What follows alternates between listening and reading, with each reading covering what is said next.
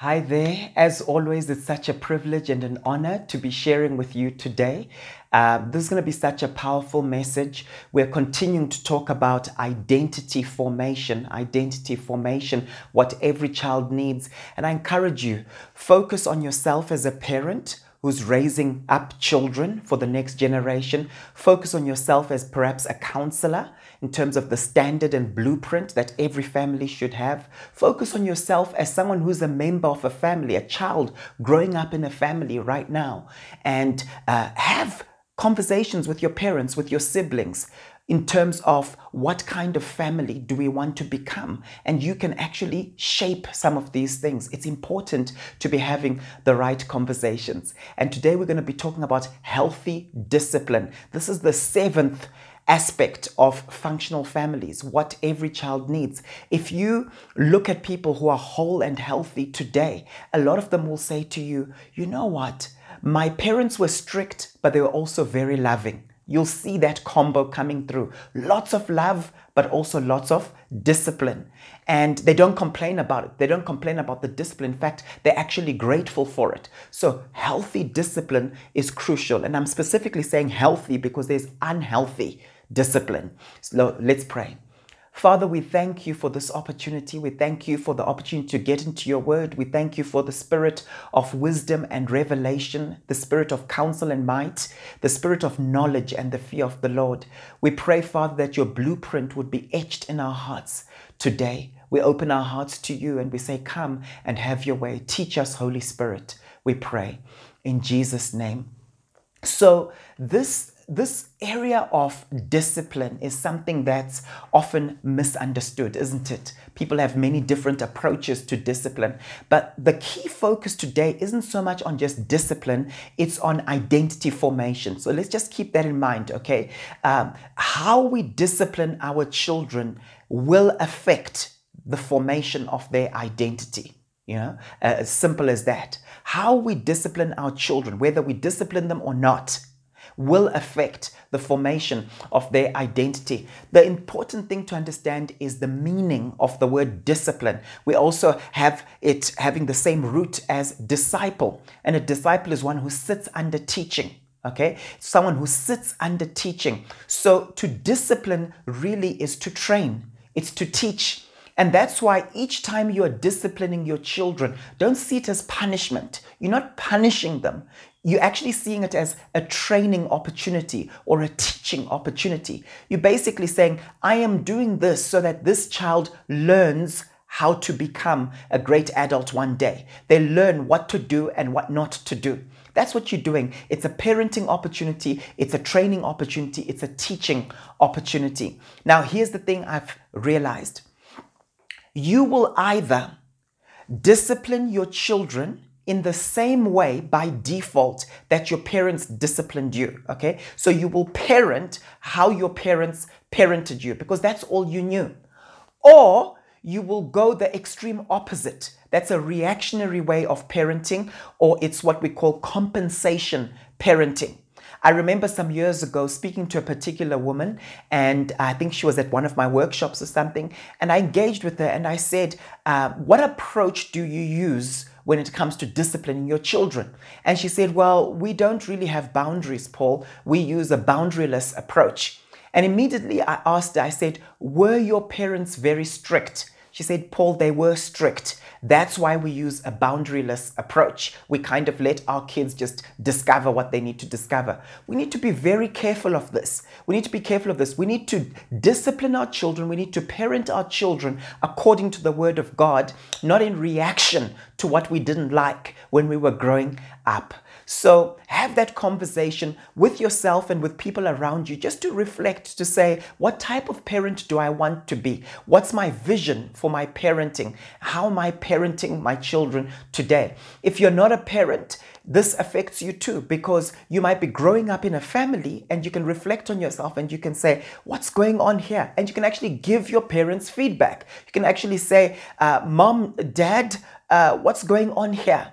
right? And engage with them around these things, because no parent is perfect. We want to keep learning from each other. Someone who I was coaching the other day actually said that. They said, you know what? My kids actually give me feedback. I say, hey, guys, how am I dealing with anger nowadays? Have I improved? Okay, that's what she was saying to her kids. Oh, Mom, you could have done it a bit differently. And that's also okay. So God didn't call kids to raise themselves, okay? God actually called parents to do that.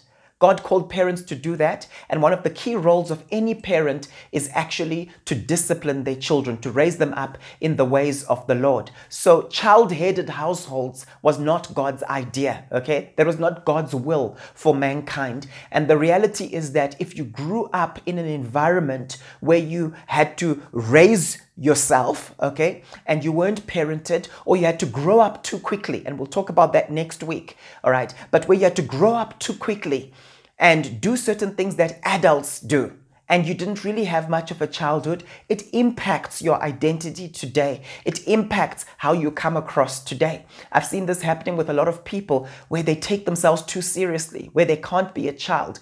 And then I've seen it with other people who are still trying to be kids because they didn't have that opportunity to really be a child, okay? And they get up to a lot of mischief as grown-ups, as married men, married women, okay?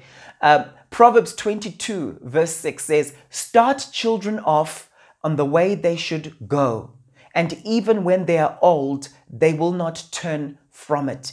This is such a foundational scripture when it comes to discipline, that we must start off children in the way that they should go, so that later on in life, they don't depart from it. And you see, children are malleable. Children can be shaped. But you have a window. You have a window. At a certain point, we realize, wait a minute, our kids have now been with us at home for longer than they have remaining with us at home. You know what I'm talking about, right? The moment your kids are now about at least 10 years of age, you only have them for maybe another 8 years, and then they're going. Then they're going maybe to university, or, you know, unless you've got kids who will stay living with you into their 30s. But for the most part, they leave home. All right. And so we've got a certain window with them. And even if you've got adult children staying with you, they've already got their mind set in terms of, this is how I behave. Treat me like an adult, Dad. Treat me like an adult, Mom. All right. So we've got a window with our children, and we need to maximize on that window. Right?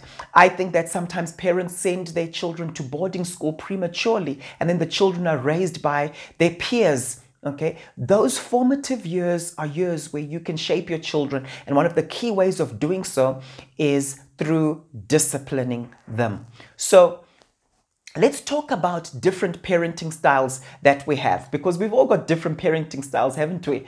Right? Research has found that different parenting styles produce different kinds of children. Now, although it's on a continuum, I'm speaking very generally here, but you will find different children coming out of different ways of being parented. Now, it's all on a continuum, like I've said. So try to see what factors are being influenced by the way you are disciplining your children. For example, how you discipline them and your parenting style will affect their social skills, will affect levels of delinquency, will affect mental illness and their propensity toward mental illness, will affect their self-esteem, will affect impulse behavior, will affect egocentric behavior. Okay, if you're in a situation where you've got a child who has lots of temper tantrums, for example, all right, and you don't discipline them for having temper tantrums, you're just teaching that child to become a manipulator where the whole world revolves around them, and they grow up into adults who end up screaming and shouting at everyone if they want certain things to be done, if they want things to happen their way. All right, so when we talk about the parenting styles, they're different ones, and I will go into these. So let's have a look at the different parenting styles. There's a continuum that we have in terms of low levels of affection rising up to high levels of affection. And then we have on the x-axis to do with the discipline and levels of discipline. So you've got high levels of discipline or authority and low levels of discipline and authority. And here's the thing, you have some parents who show lots of discipline but no affection at all. And then you have other parents who show lots of affection and no discipline at all. Now, the ones that show a lot of affection but no discipline, we call that permissive parenting. Permissive parenting. This is the indulgent parent. You know those kinds of parents where they hug their child 3 times before they send their child to school, and then when they're leaving the school, they feel guilty that they didn't show enough love to their child, and then they just overcompensate later on. You know what I'm talking about?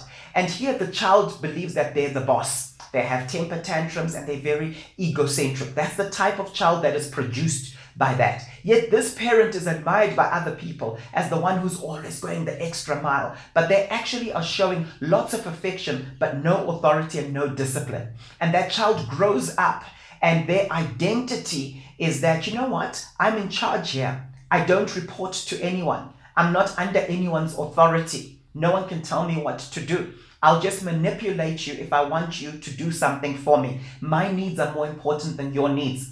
Now, the parent that shows a lot of discipline, a lot of authority, but no affection is known as the authoritarian parent, the authoritarian parent.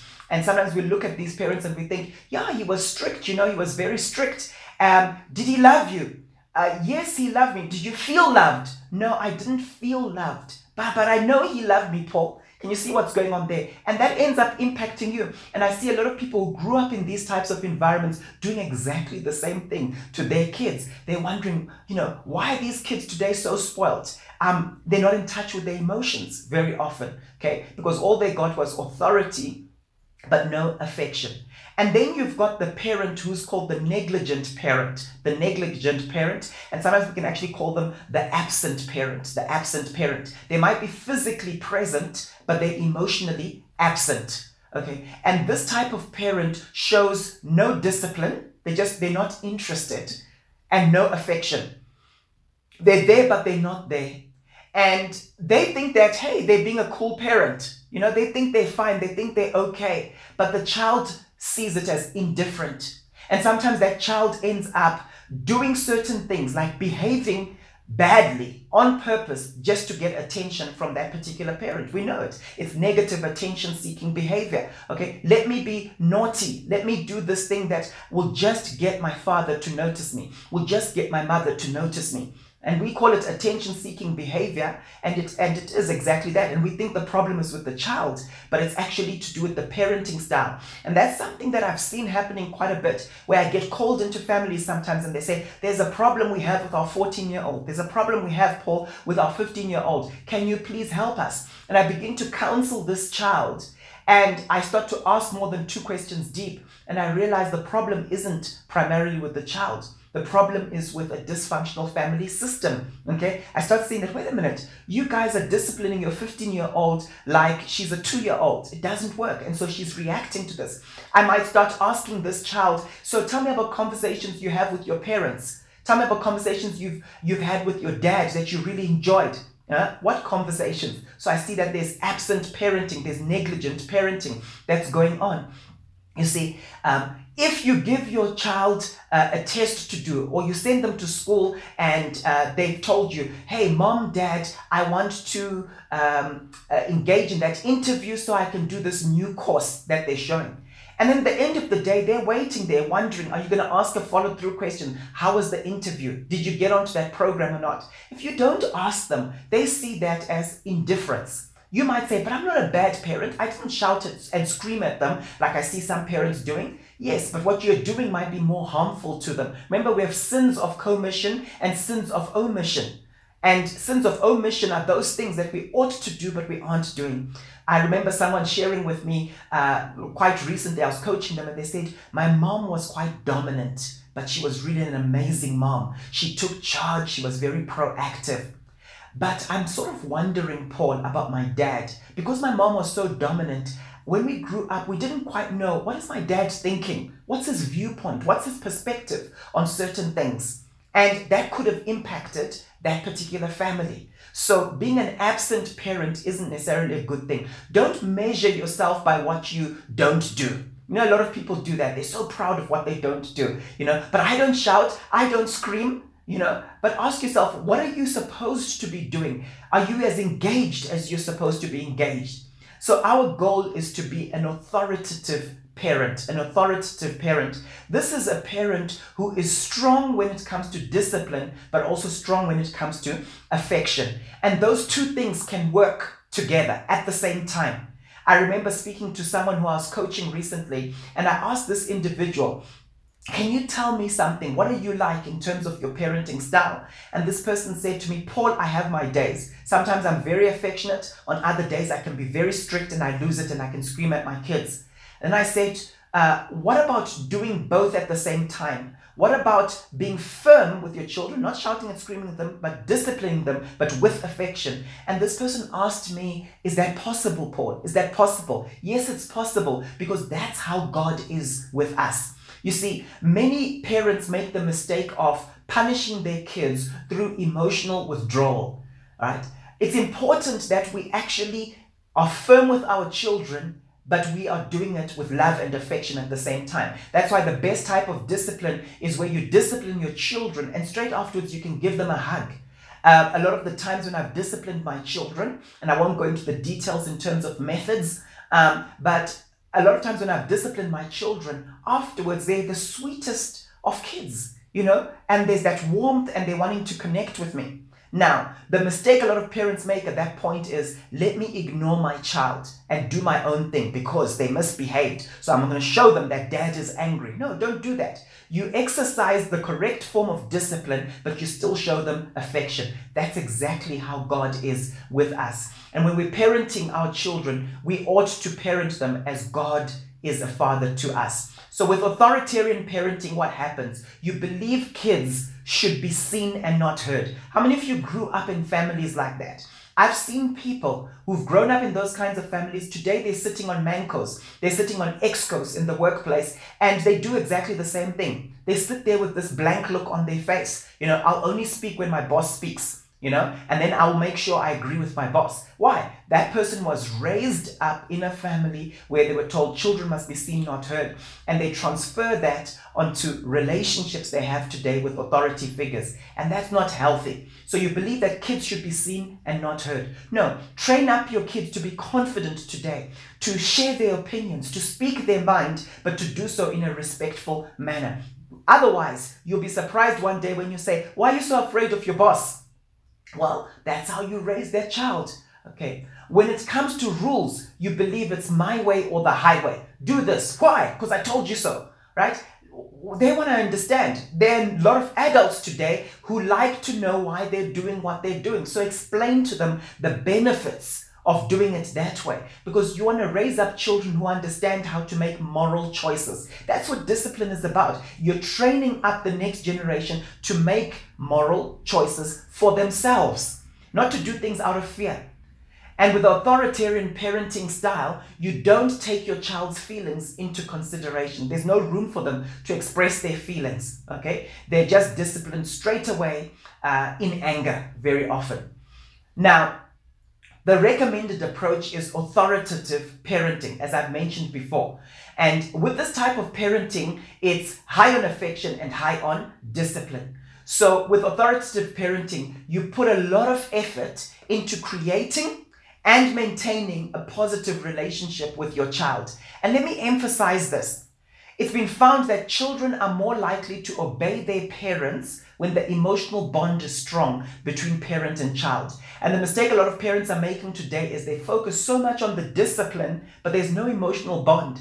And so what ends up happening is your children obey you out of fear. How many of you grew up in that environment? They obey you out of fear, but as soon as they leave home, they go in the opposite direction. I know people who I was at university with who went to schools where they were so protected right through their teenage years. Okay, they came from strict homes and they literally became crazy. They became mad when they were at varsity. They didn't know how to make good moral choices.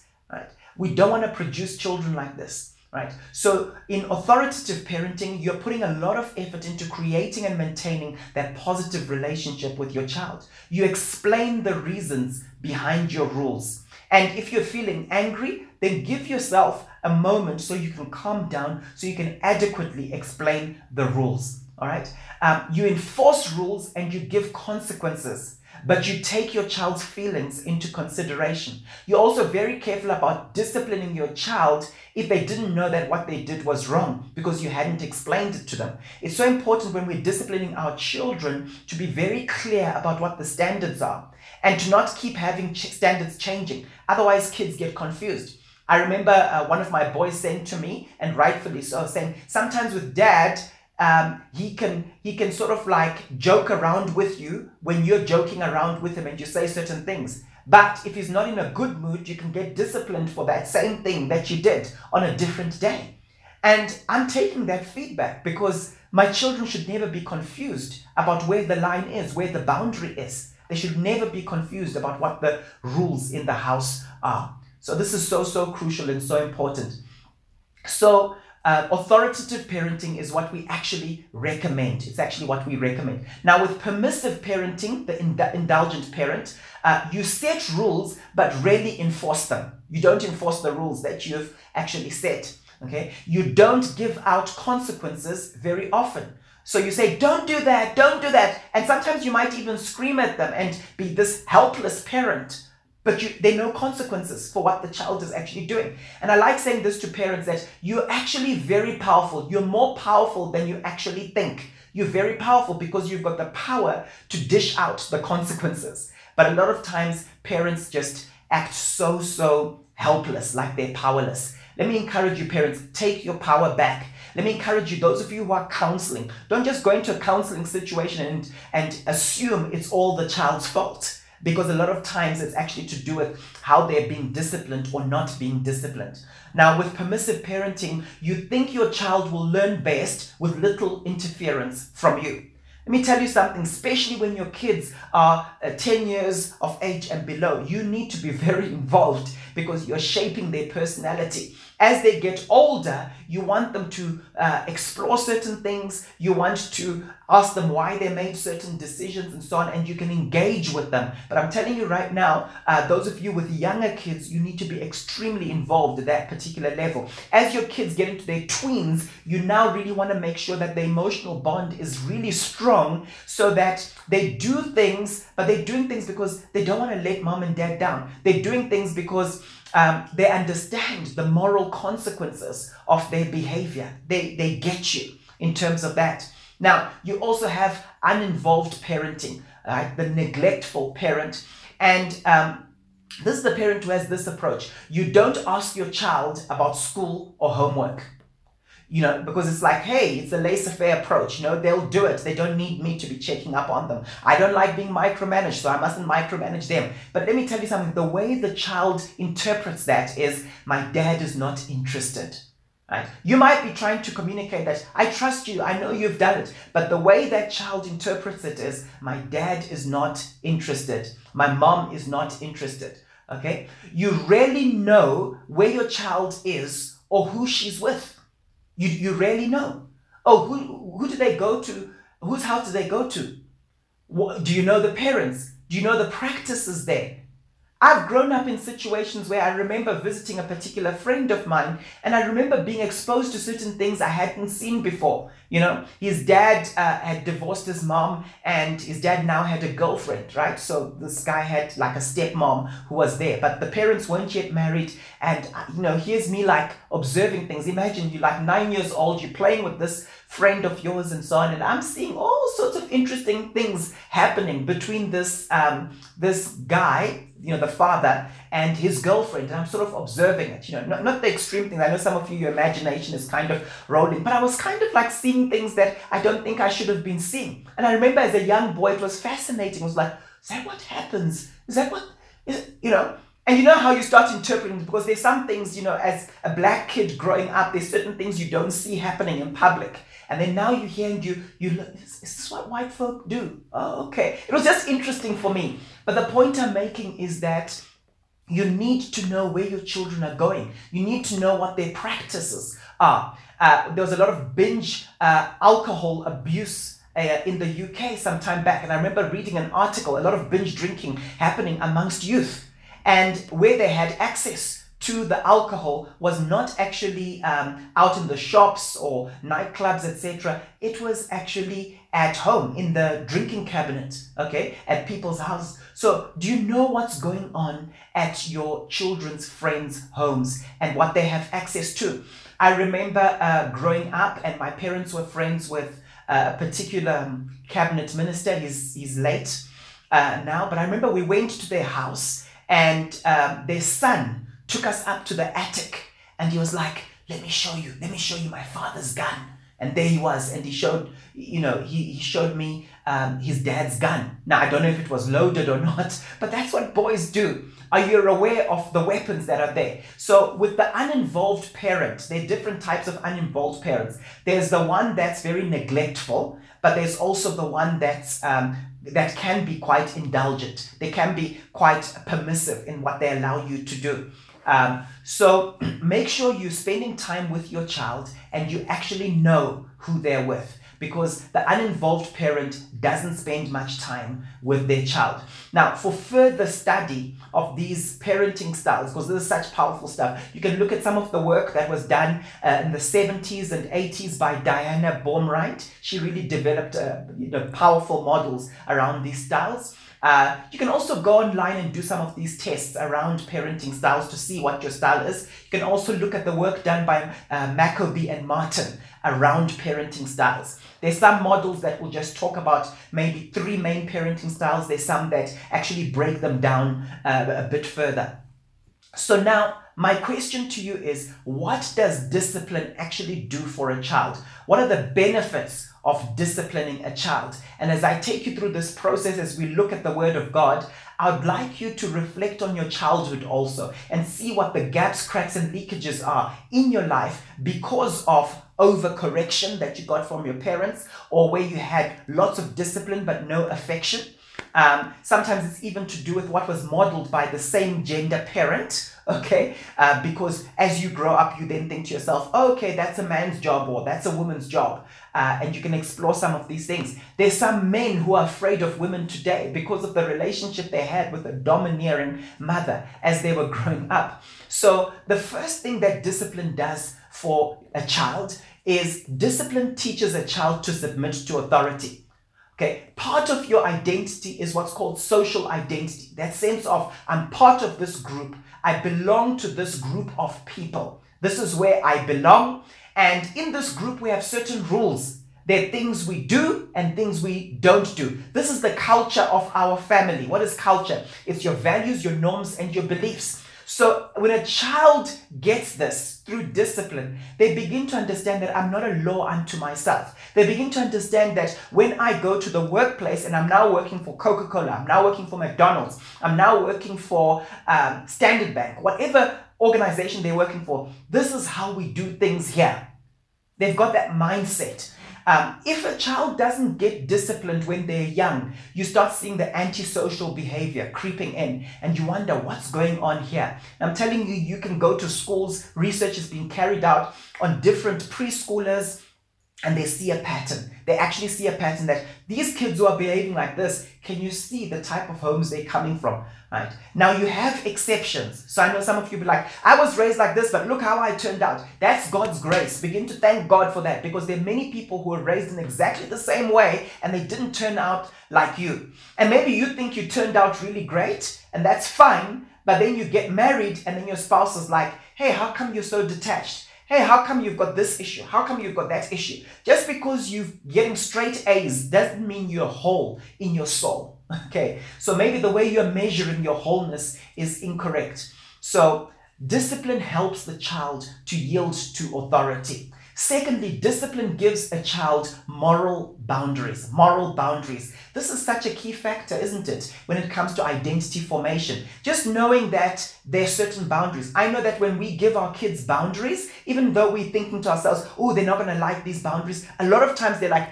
cool. And I look at my wife and we should have just said that up front. That's what they needed. Can you see the peace that comes with the boundaries? Hey guys, these are your time limits this weekend when it comes to screen time. When it comes to gadget time, these are the time limits. Children need that. They want to know what the boundaries are. And when they don't have clear boundaries, what happens? They feel insecure. Do you remember that research that was carried out amongst, I think it was preschool age kids?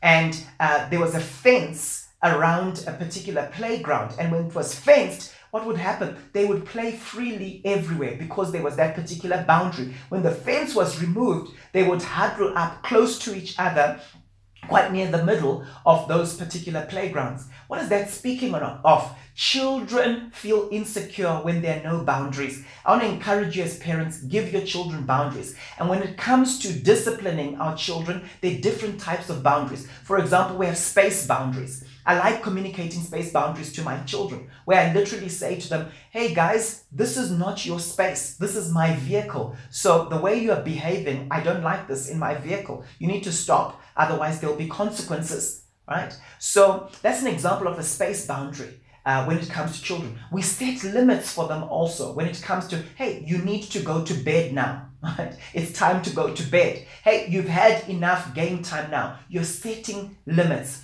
And what that is doing to the child, it's helping them to understand that there's what we call moral boundaries. There's certain things I can't just do. If you just say, hey, just beat each other up and do whatever you want, they begin to do that outside of the home. Whatever you allow them to do in the home, they're learning this is what's okay in society. Because as a child is growing up, they look at their parents for cues. And whatever the parents set as the law in the home, the kids realize, oh, this is how you treat people. Oh, you never speak to people like this. One of the things that I'll discipline my kids strongly for is if they're rude to their mom, if they're disrespectful to their mother. Because if I allow that type of behavior, what are they going to be like one day when they are relating to their wives, right? That's very important. A lot of people who are wife beaters today, they grew up seeing this. And in their minds it was, oh, it's okay to do so. It's culturally fine. My wife feels more loved when I beat her up. It's that mindset that a lot of people grow up with. A lot of people who are cheating on their spouses today, they saw that when they were growing up. I remember counseling one individual. He said, Paul, that was the norm for us. We would see like our uncles with someone on the side all the time. So you could see that their consciences were seared in this particular area. So discipline reinforces and trains a child's conscience. That's to do with your moral boundaries. How far can you go mentally? What's okay to think and not to think, right? Discipline teaches a child to live by conviction and not by their emotions. A child might feel like beating up his brother, but if you discipline that child for doing so, they realize I can't just live out what I'm feeling. I need to control myself. So they learn self-control through being disciplined and becomes part of their identity. We identify people based on their convictions. We know this is this person's conviction. This is this person's religious practice. This is this person's religious conviction around the following issues. So we identify people by their convictions. So it's part of your identity. Your moral boundaries become your identity. It's that badge you wear that no one can actually see visibly, but it gives you moral authority. It gives you moral authority, which is so much more powerful than positional authority. Now, I want to talk about the third thing that discipline actually does. So let's talk about the third thing that discipline actually does for a child. Discipline embeds the principle of sowing and reaping. If you look in your Bibles, or you can look at the screen, in Galatians 6 verses 7 to 8, very powerful verse that a lot of us are familiar with. Do not be deceived. God cannot be mocked. A man reaps what he sows. Whoever sows to please their flesh, from the flesh will reap destruction. Whoever sows to please the Spirit, from the Spirit will reap eternal life. This is so crucial. So what happens is that when you discipline a child, you're actually showing that particular child that these are the consequences of fleshly behavior. Right? When you reward a child, because rewarding is part of the disciplining process, isn't it? Because you're rewarding a child for doing good. You're showing them that there are good consequences for good behavior. That's what you're actually doing. And a lot of times when people don't get disciplined, unfortunately, they end up thinking, I can get away with anything. I'm not going to experience consequences. You look at someone like Oscar Pistorius, and for those who aren't aware of Oscar Pistorius, I think it was about maybe 7.5 years ago or so, where he ended up murdering his girlfriend. And it's interesting because people who knew Oscar, they will talk about how this guy would get up to nonsense. This guy would do all sorts of things and would get away with it. So it was a bit of a time bomb that was about to explode. And so when we don't nip certain things in the bud, I'm telling you right now, we experience the consequences later on. And that's why today people have got adult children and they're complaining about this. Why is he like this? Why is he like that? And I would encourage parents to take ownership and to actually say, did I follow through on the consequences when it came to misbehavior? Did I reinforce our practices in terms of morality? Or did I let them get away with things? Did I keep bailing out my children? Something important to think about. The fourth thing that discipline does for a child is discipline communicates love. If you look at Hebrews 12, verses 4 through to 9, it says, in your struggle against sin, you have not yet resisted to the point of shedding your blood.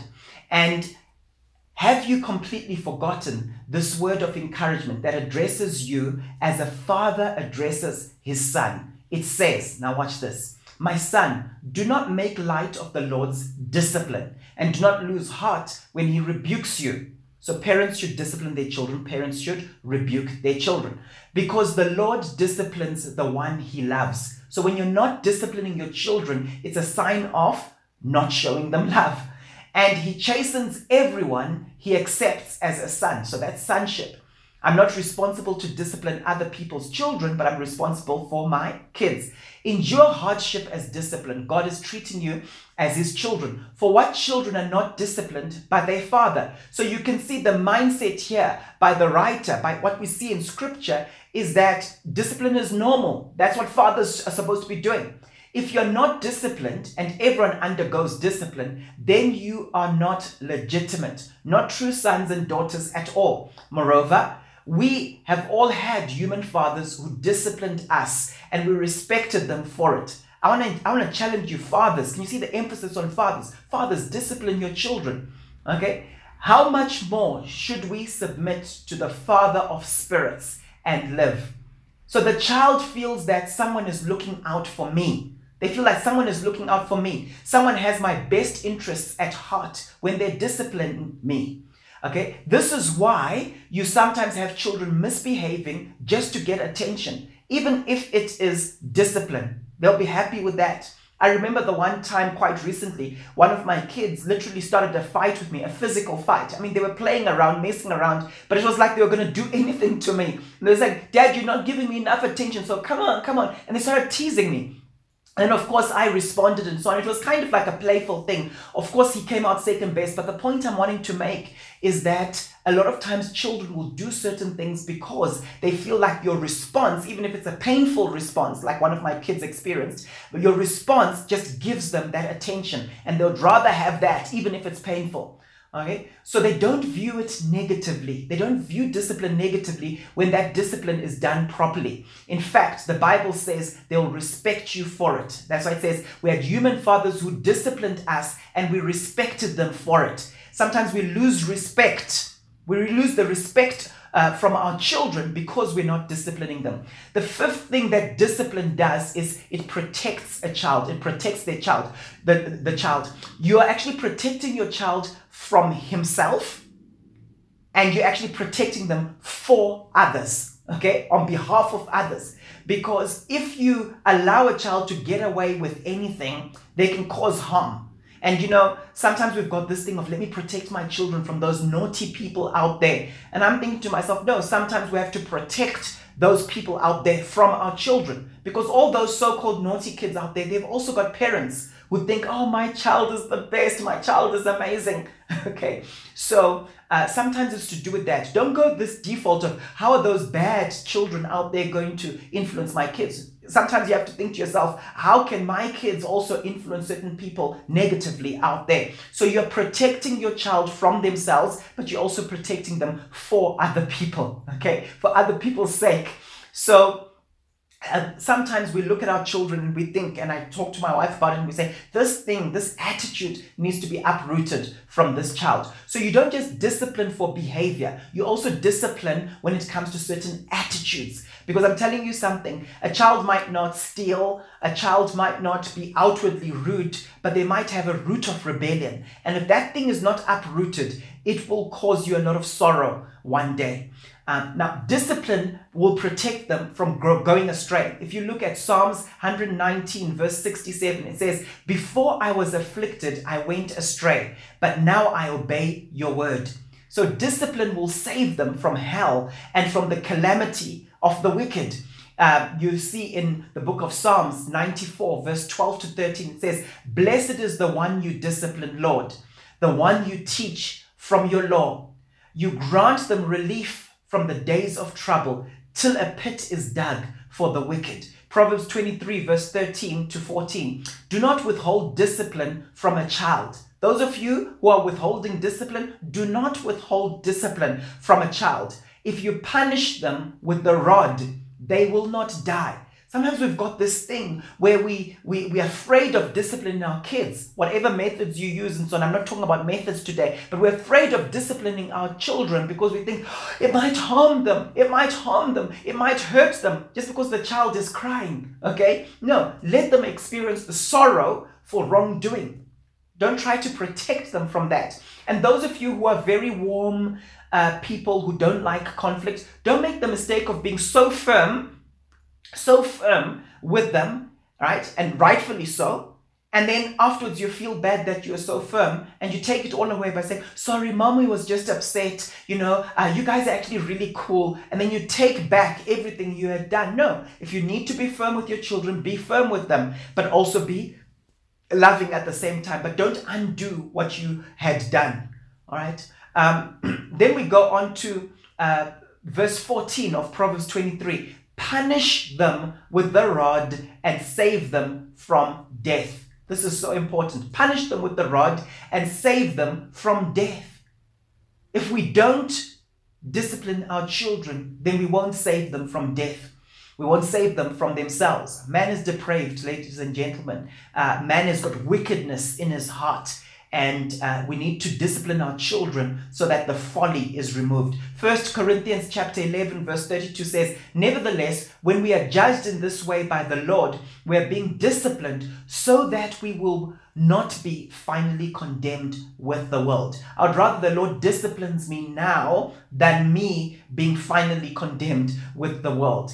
The sixth thing that discipline does for a child. Discipline trains a child to make sound moral choices. And they end up becoming wise as a result of this. In Proverbs 22 verse 15, the Bible says, folly is bound up in the heart of a child, but the rod of discipline will drive it far away.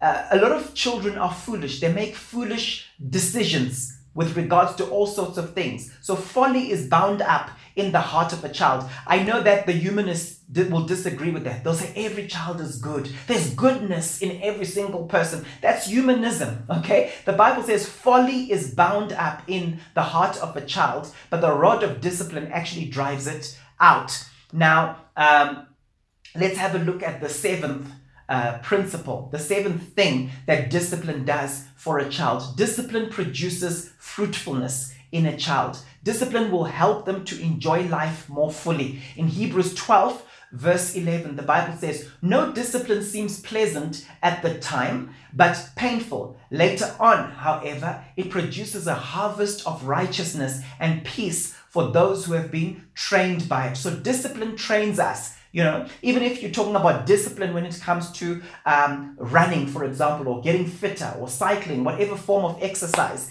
that you engage in, it's not easy. What is discipline? What is discipline? When we talk about being a disciplined person, it's continuing to do what you've pre-decided is best for you to do despite your emotional state. So, for example, I've got track training this evening. I've committed, I'm going to track training. It's going to be a tough set that I need to do. But guess what? I've got that discipline where I'll follow through and do it regardless of how I'm feeling at the time. Why? I want to experience the fruit that comes with following through. And it's the same when we're disciplining our children. It's not pleasant. It's not pleasant for the child. It's not pleasant for you as a parent. But when it's done properly, you will look back and you'll be like, I'm so glad I did it. Often when we discipline our children, my wife and I will look at ourselves after and say, can you just see the peace? Can you see? There's such peace in the house right now because we followed through with it. In John 15, verse 2, it says, he cuts off every branch in me that bears no fruit, while every branch that does bear fruit, he prunes so that it will be even more fruitful. So why do we discipline our children? Is it because they're bad kids? No, it's not because they're bad kids. They're actually fruitful children, but we need to prune them so that they become even more fruitful. So you want to keep reminding your children. You want to keep reminding your children. And this also applies to you if you're a school teacher, by the way. You want to keep reminding them and reinforcing these biblical principles. And here's what I want to say. Go by the word of God. Go by the word of God when it comes to discipline. There's certain things the word of God says are okay to do. So we always encourage parents, when you're disciplining your child, to explain to them, do you know why you're being disciplined right now? Can you see what you did wrong? Right? And then you discipline them, and then you show them affection straight afterwards. You show them that, you know what, I still love you. You're my child, and I'm doing this for your own good. And you will see the connection that you have. Make sure that the form of discipline that you use is appropriate for the age of the child. You need to think through that. That's so important. Make sure also that the form of discipline that you're using is appropriate for the child's personality. Okay, sometimes if a child is very introverted and you say, go and have a time out, just chill in your room, for them that's a reward. They'll go into their room, they'll just be reading, and that's what they actually wanted. They wanted space from you. Okay, I know a parent was telling me recently, yeah, we would take our son's phone from him, but it didn't make a difference. He didn't care about that. But with some people, like when you remove certain things, and it's a good approach to use as the kids get older, what happens? It's like that's like, they'll just be an obedient child, forever when you remove the particular thing. So find creative ways of disciplining your children, but make sure it's lots of discipline, but it's discipline with lots of affection at the same time. Now, I've got some powerful crafted prayers that I want us to pray together now with regards to ourselves, those of us who are parents, and to pray strongly in agreement. You can also just listen to these and just think and reflect on your own childhood with regards to some of these things. If you want access to my crafted prayers, you can go on YouTube. They're there. If you just say Paul Nyamuda crafted prayers, these ones are from the crafted prayers I did called My Parenting. And it's a section on discipline. You can also get them from our website. You can also get the book on crafted prayers. You can get it as an ebook from Amazon. I want to encourage you, engage with these crafted prayers. They're very powerful when it comes to praying. Are you ready?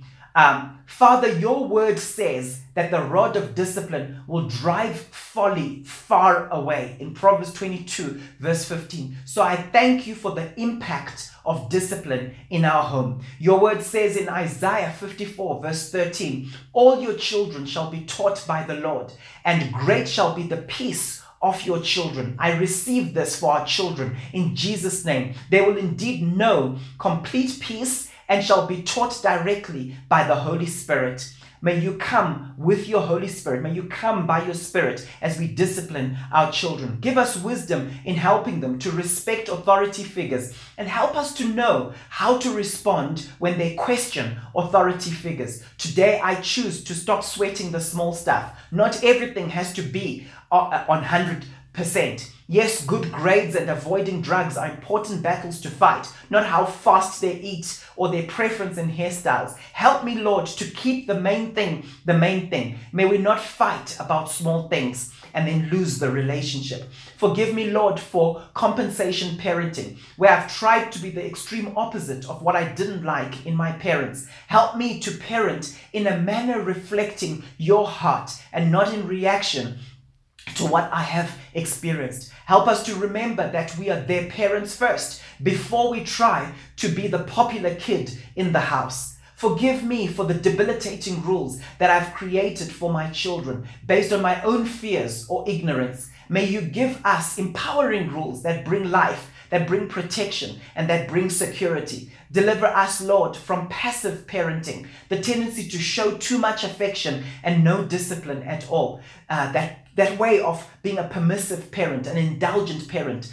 Deliver us from this, Lord. Deliver us from authoritarian parenting where there's too much discipline and no affection. Deliver us from being the absent parent or the negligent parent where we show no affection and no discipline to our children. Forgive us for when we're physically present but we're emotionally absent. Help us, Lord, to be authoritative parents who show lots of affection and lots of discipline. Help us to create a distinct culture in our home, Lord. Show us how to do this by the things we teach, the things we model, the things we measure, the things we inspect, the things we reward, the things we celebrate.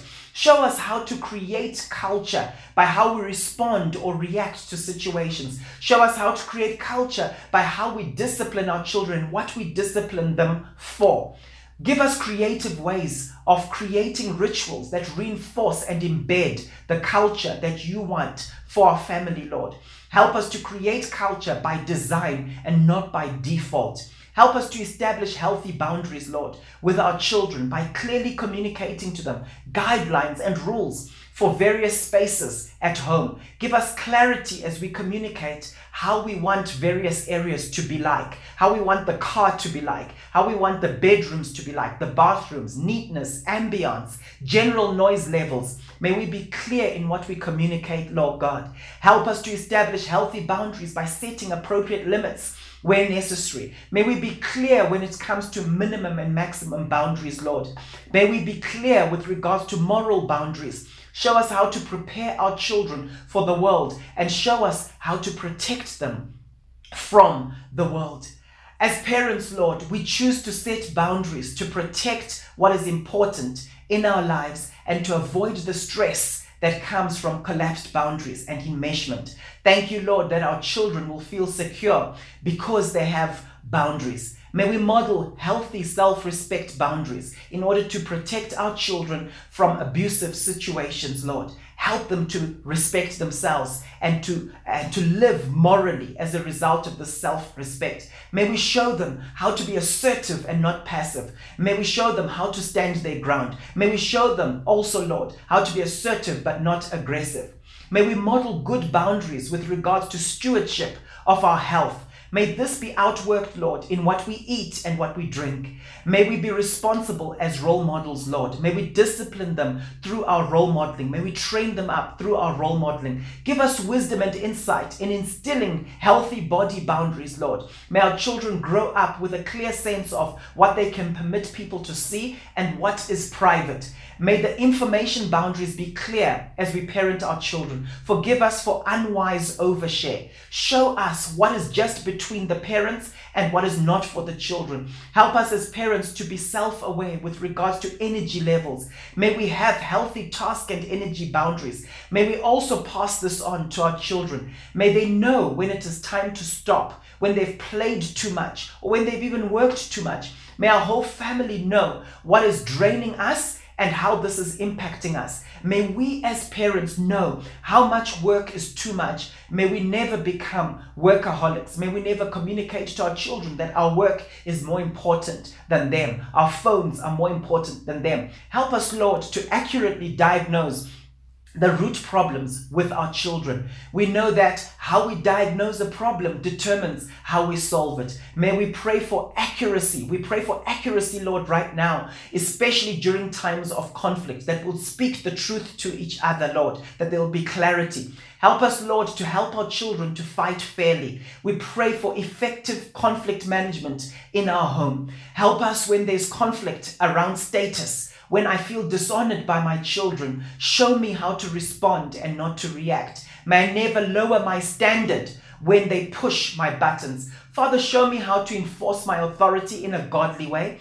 When there is conflict around a task or a goal, give me wisdom in managing this type of conflict. When there's conflict around a process or a methodology, may you help me to keep the main thing the main thing. Help me to pick up if there are any negative attitudes, but may I always keep the big picture in mind. Help us, Lord, when it comes to handling interpersonal conflict in our home. May we never fight destructively in front of our children. May we model effective conflict handling skills. And Father, I pray right now for those who grew up in destructive environments where their parents would fight in front of their children. I pray, Father God, that they would be healed from those wounds. Father, may you help us all to grow in emotional containment, learning how to manage our emotions. Show us, Lord God, how to deal with emotional dysregulation, Lord, that results in escalation of our emotions. And help us, Lord, to take time to return to balance. Show us how to do this. Teach us, Lord, teach us in our families how to self-soothe and not act out in destructive manners. We pray, Father God, for these things to take place in our lives. Father, I pray that in parenting our children, we would have the courage to have difficult conversations with them. May we talk about the elephant in the room. May we confront issues with our children. Forgive me for being the subject changer because of my own emotional discomfort. Father, may I never withhold affection from my children as a form of discipline. May they always know that they are loved unconditionally. Forgive me for sometimes being a withholder when it comes to my emotions. I commit to trying to catch them doing something right and then celebrating it. I commit to giving my children feedback on positives, not just on negatives. I commit to teaching my children proactively instead of reactively. I will help my children to pre-decide their behavior. Help us, Father God, to find creative and effective ways of rewarding our children when they do good and celebrating them when they do good. I embrace the authority that you have given me, Lord. No will mean no. I thank you that I'm powerful as a parent. I thank you for powerful parents, Lord, in this nation and the nations of the world. I thank you for your blueprint for family. I commit to only giving a consequence that I'm willing to enforce. Help me to enforce consequences, Lord God, in my family. I commit to working as a team with my spouse. Help us, Lord, to be in agreement as to how we are raising our children. Help us to work together, Lord God, knowing that discipling our children will come through disciplining them to a large extent. And I thank you, Father God, that disciplining children can be more stressful for one parent than the other. Help us as we do these particular things, Lord Jesus. Help us. Father, I pray that we may never lead our children astray. If we are doing this in any way, may you please show us, Lord.